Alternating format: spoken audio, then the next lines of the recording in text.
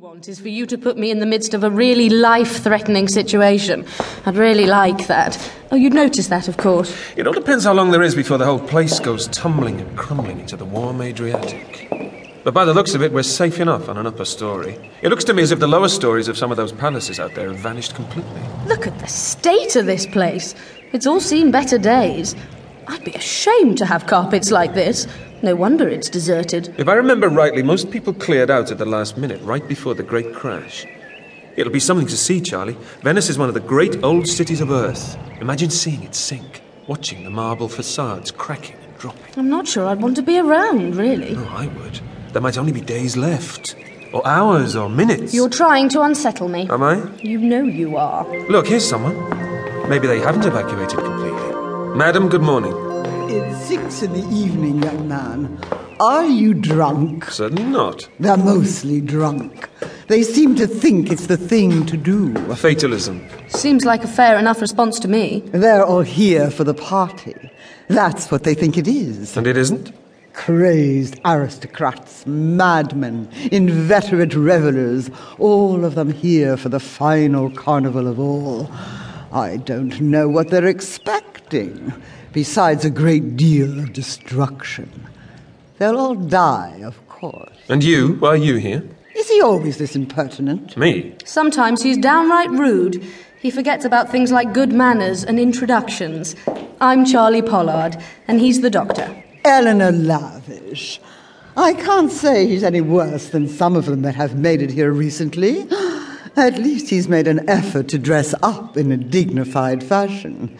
Most of them wear their carnival costumes all day and night and lie about in drunken stupor. We aren't revelers. Well, not usually. No? The doctor has got this scientific curiosity. I'm curious about all sorts of things. I'm interested in why people would flock to a place that is about to be destroyed. I mean, what must be going through their minds? They must have a very good reason. A last look at the frescoes? Perhaps they want to loot the treasuries that are already slipping beneath the waves.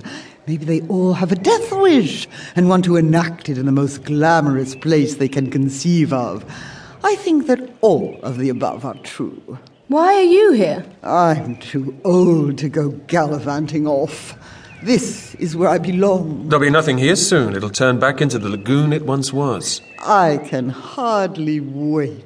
I'll get some peace. I'll find myself some opulent ballroom and watch the chandeliers grow extravagant beards of lichen and weed, and the monstrous fish take up residence in the sepulchral boudoirs of ancient princesses. Put that way, it sounds rather nice. But you'll be dead. You'll drown. Everything I have is here.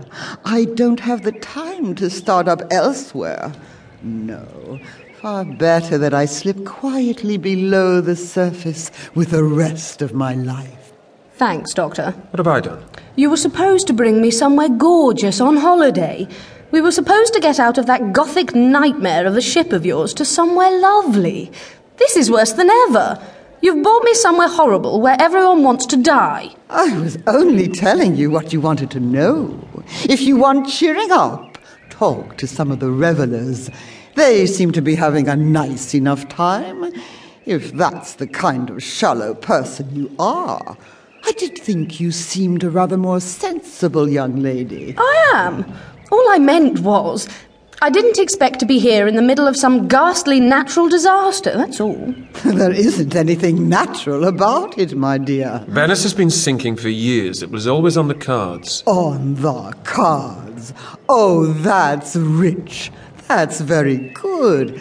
No, that gradual process of the water's crepitation and the very natural decay of a metropolis built on the murky waters of a lagoon, that isn't what we're talking about. Venice will die because of the curse. Ah, yes. Now we're getting to it. Okay, Charlie, do you want to ask her or shall I? Oh, you do it, Doctor.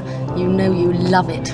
Right, so tell me, Miss Lavish, what curse? Ha! That's as much as you'll get, my dears. I've said, as usual, far too much. But perhaps you would hear from me again. Yes, I'm sure that we will bump into each other again as the situation, the cataclysm, we might say, worsens. But I have